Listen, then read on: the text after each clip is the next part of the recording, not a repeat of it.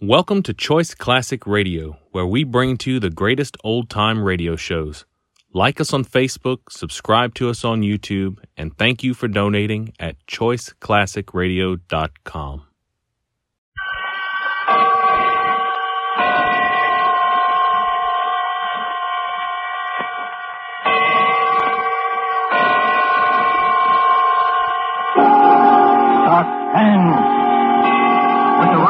Star of the Dunwich Horror, a suspense play produced, edited, and directed by William Spear.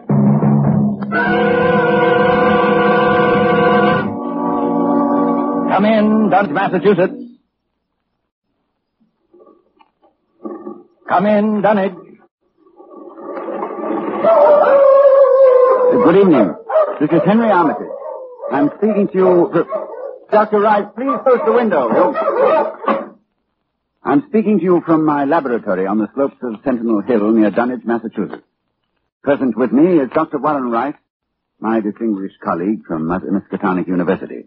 We are now about 100 yards from the summit of the hill, which is crowned by a huge table-like stone set in the center of a circle of pillars, a place of prehistoric worship.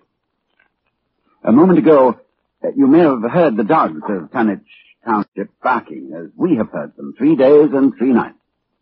Dr. Rice and I know the horror which their barking portends, but the purpose of this broadcast is to make this unbelievable horror believable to you.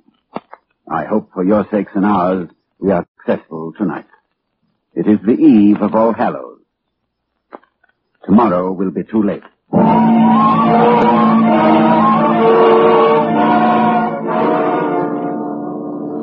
Our time tonight is very short, so I'll speak only of those events which, believe me, may culminate at any moment in a climax too frightful to wholly contemplate. I will begin with a verse of Wilbur Whately.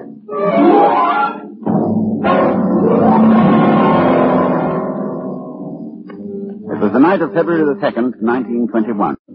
Candlemas. Toward dawn, when Lavinia Whately, a deformed albino woman about 35 years old, gave birth to her dark, Scottish-looking son in the crumbling Whately farmhouse northeast of the village. No one attended her. No doctor or midwife. No one was with her, except her aged, half-insane father, who was known as Wizard Whately. So Wilbur came into this world under heaven knows what incantations, what appeals to what power. A week later, Wizard Whately drove his sleigh into Dunwich Village and reported the event to a group of loungers in Osborne's general store. Hey, your grandson got yellow hair like Lavinia, Wizard? No, pigs after his father more. He's dark. You never spoke of who his father might be now, did you? Oh, you'll know his father when the time comes. Oh, Lavinia's read and seen some things the most of you only talk about. Calculate her husband's as good as you can find this side of Aylesbury. Well, we don't be nosy, Wizard. Maybe it wasn't no church that none of you heard of. But you wouldn't ask no better church wedding than Lavinia's. Why didn't he tell no wedding, Wizard? When was that? Oh, not a wedding you'd hear of, Corey. Not a husband, neither. But let me tell you something. Someday you folks will hear a child of Lavinia's calling its father's name on top of Sentinel Hill.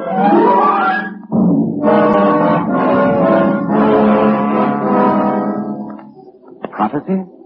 Or idle boasting by an insane old man? Oh, I know I ask a great deal when I ask you to believe that the arrival of an infant into that house of dire poverty and squalor possibly constitute a horror, the threat to all our known world. Yet it has an earthly history. Perhaps through this history you will be able to give it credence. Wilbur Whately's growth was uncanny.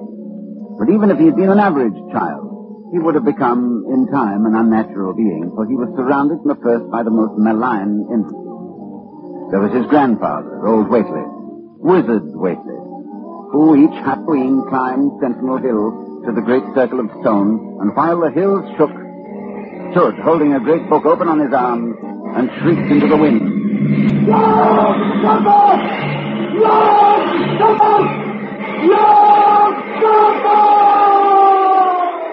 Yog-Sothoth, that dreadful name, first mentioned in the hideous forbidden book, the Necronomicon.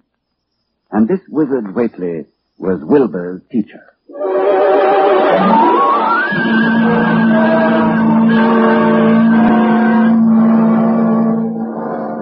The villagers began to notice curious things going on at the Whately farmhouse.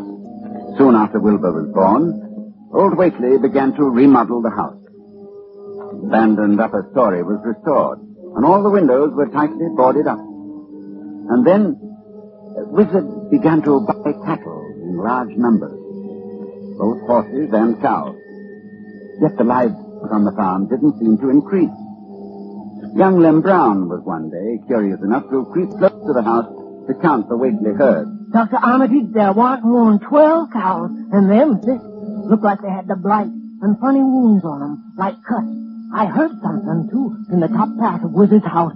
Something like water slapping inside, only big like the sea.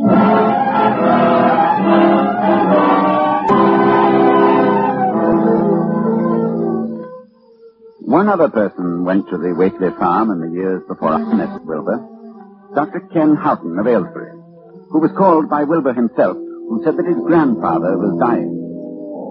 Dr. Houghton found the old man in a bedroom on the ground floor, and Wilbur with him.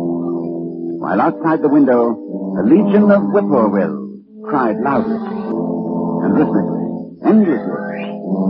Wilbur spoke about the sound. Listen, he's whistling time with his breathing now.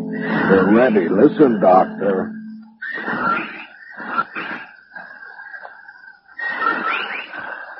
They know his soul's going out. They're waiting.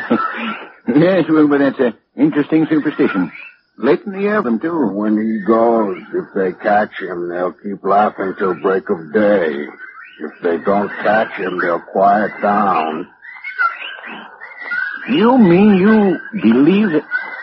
In just a minute. Yes, the birds change when his breathing changed. Like I say. Willie! I'm here. More space, Willie. Remember, more space soon. Yes, I'll build it. You grows, but that grows faster. It'll be ready to serve you soon, Willie. I know. But remember, when it's time, you open up the gates to Yog-Sothoth with the long chant, the one on page 751 of the book. But mind you, read it enough, because if it gets out before you opens to Yog-Sothoth, it's all over. It's no use. He's going now. He's dead, Wilbur. Listen.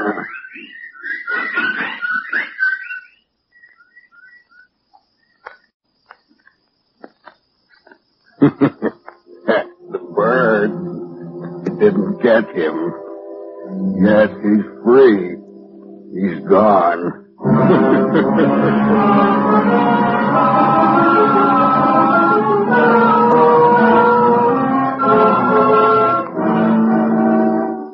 It was the winter following Wizard Whately's death that I first met Wilbur. Came in person to the library at Miskatonic University to consult a copy of the hideous Necronomicon, which was kept there in its Latin version, as printed in Spain in the 17th century. I tell you, when he came into my office, I was appalled at his appearance. 8 feet tall, shabby, dirty, bearded. But I was even more appalled by his voice when he spoke. I wrote you a letter a month past, Doctor. I wanted a loan of the book. Well, that's a book that's never loaned from this library. I doubt if it is from any library. Well, I have to see it then. Oh, very well. It's kept right here. As you know, there are only 3 copies of this book in existence. That's why we're careful. Here, you can look at it on this table. Wizard said it would be on page 751. What? What is it you're looking for? The formula, the long chant, the one that opens the gate to Yog-Sothoth.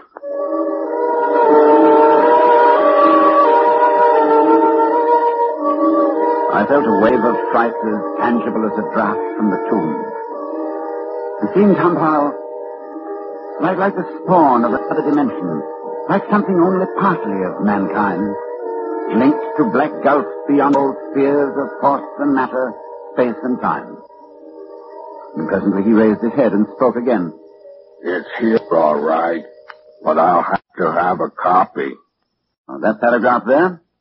I don't know. You know Latin, Doctor? Yes, certainly. Then read it, Doctor. Let's hear how you make it out. All right, that shouldn't be difficult. Let's see. Nor is it to be thought that man is the oldest or the last of Earth's masters. The old ones were, and the old ones shall be.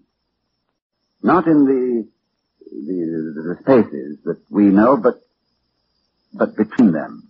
But only Yog-Sothoth knows the gate. Yog-Sothoth is the gate to where the old ones broke through of old. Their hands are at your throat, yet ye see them not. Dr. Armitage, you see, I reckon I've got to take that book home. There's things in it I've got to try, and you can't hold me up. No, I'm sorry. I tell you, Doctor, I'll have the book sooner or later, no matter what. You see, that's waiting for me at home. Oh, wait much longer.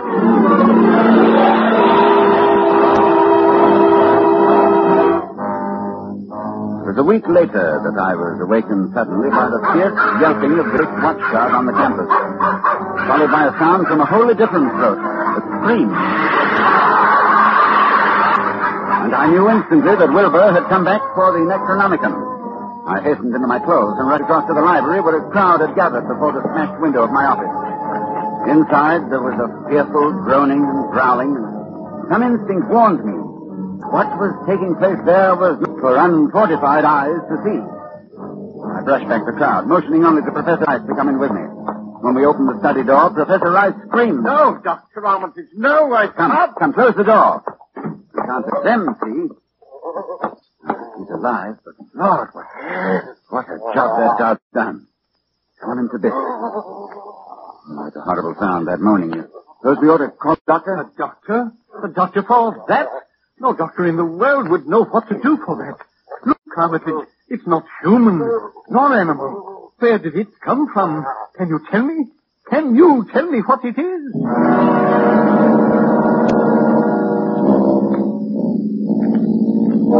No, I couldn't tell what Wilbur Whately was.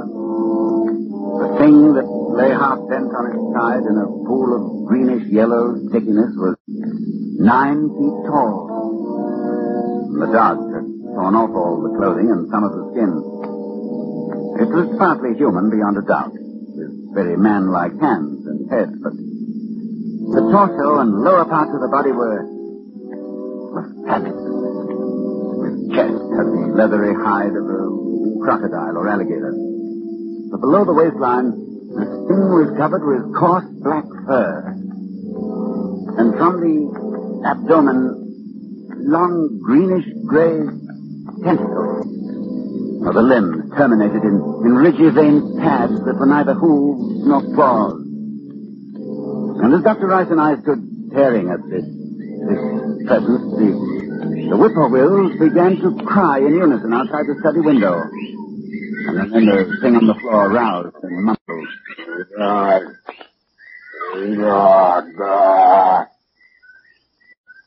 Yog-Sothoth. Yog-Sothoth. Armitage, in heaven's name. The whippoorwill. Listen. He's dead now. Look, Rice. Look what's happening. He's disintegrating. Oh. Fast, too. Fading away. But he isn't made of matter as we know it on Earth. I guess he took after his father. So there'll be nothing left. His father? What was his father? I daren't think.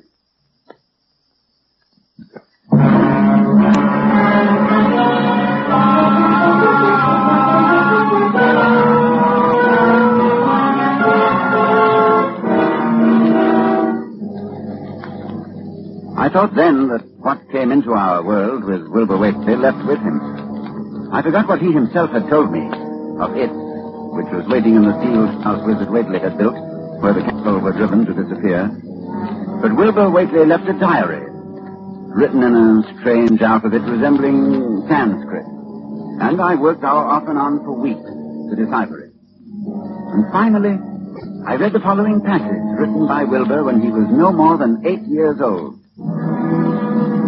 That upstairs is more ahead of me than I had thought it would be. It is not like to have much earth brain. I can see it a little when I make the sign or blow the powder of Ivandatsi at it. And it is like them I see Halloween up the hill. I wonder how I shall look when the earth is cleared and there are no earth beings. Maybe like that stairs looks, which has no body, even fed with all the blood. Toward morning, in a cold sweat of terror, I called Dr. Rice to my house and told him we have to destroy what's in that farmhouse.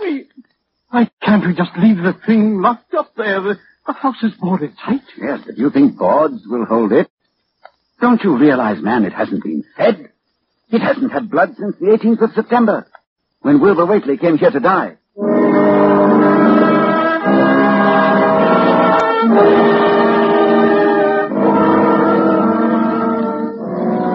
We left for Dunwich that night, and we've been here on Sentinel Hill ever since, working desperately to discover the formula in time. But a week ago tonight, shortly after dawn... Yeah, hello? Dr. Armitage, this is Lem Brown.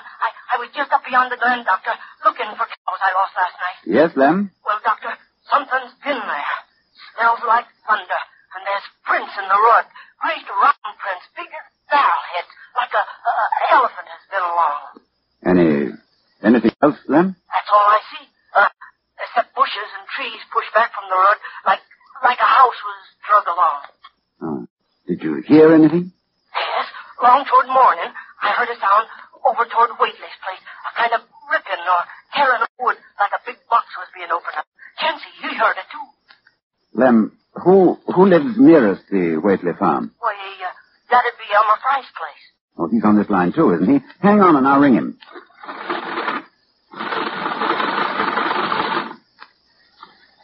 Yes, Dr. Armitage, this is Central. I'm trying to get Elmer Fry, Central. Doctor, he must be out somewheres. And his whole family. I was ringing there an hour ago. Earl Sawyer saw Elmer's cows stampeding in Old Spring Glen. Oh, you didn't get him, hmm? All right. But if you hear or see anything more, let me know. I'll be here working all day. Right. Oh, wake up. It's loose. It's out of the house. One family gone already. We have to work.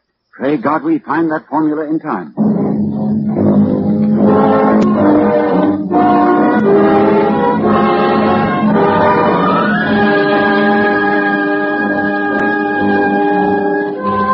A week since it broke loose.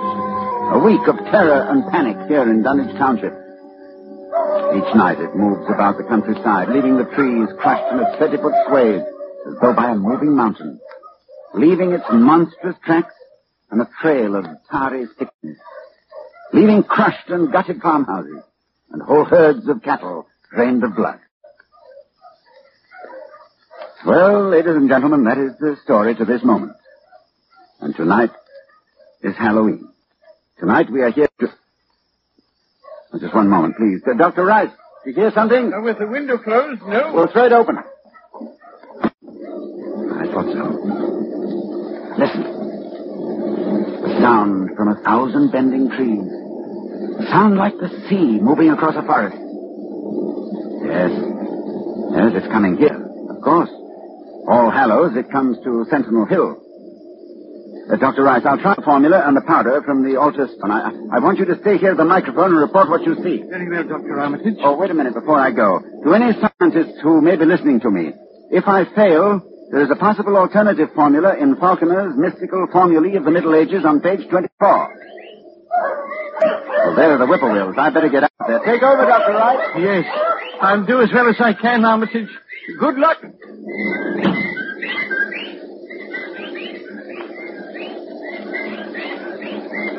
Ladies and gentlemen, Dr. Armitage is climbing to the top of the hill, to the altar stone.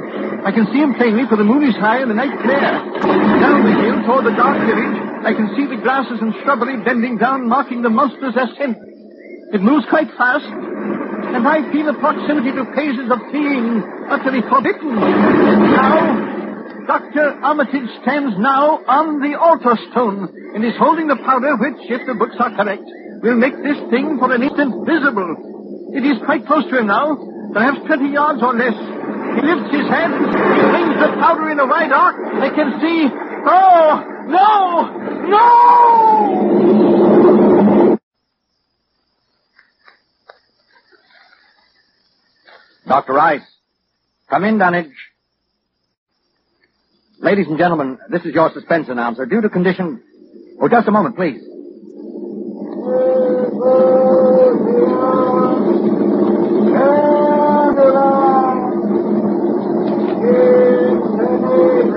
One moment, please. Dr. Rice, can you hear me? Yes, I can hear you. Yes, for a moment I was overcome when I saw... Ladies and gentlemen, perhaps you can hear now the indentation of Dr. Armitage. Listen.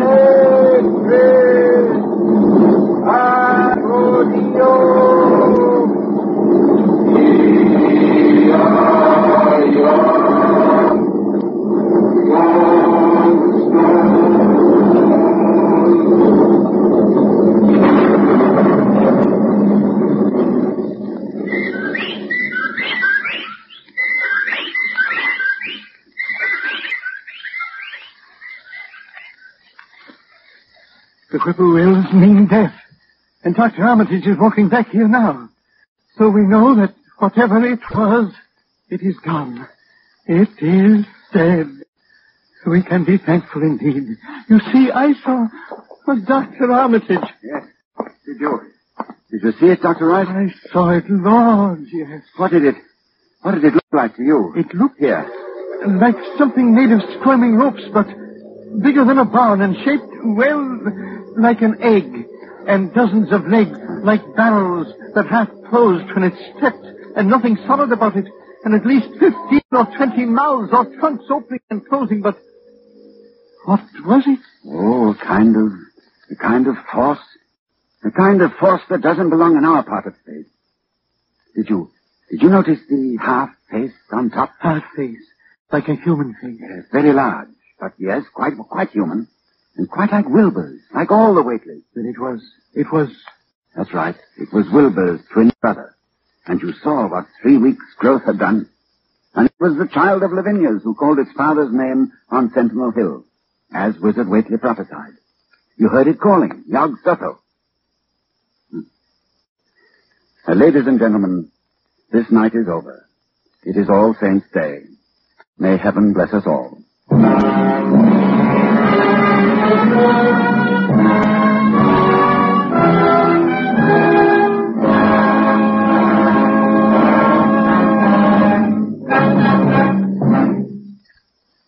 The Dunnage Horror, with Ronald Colman as your star of Suspense.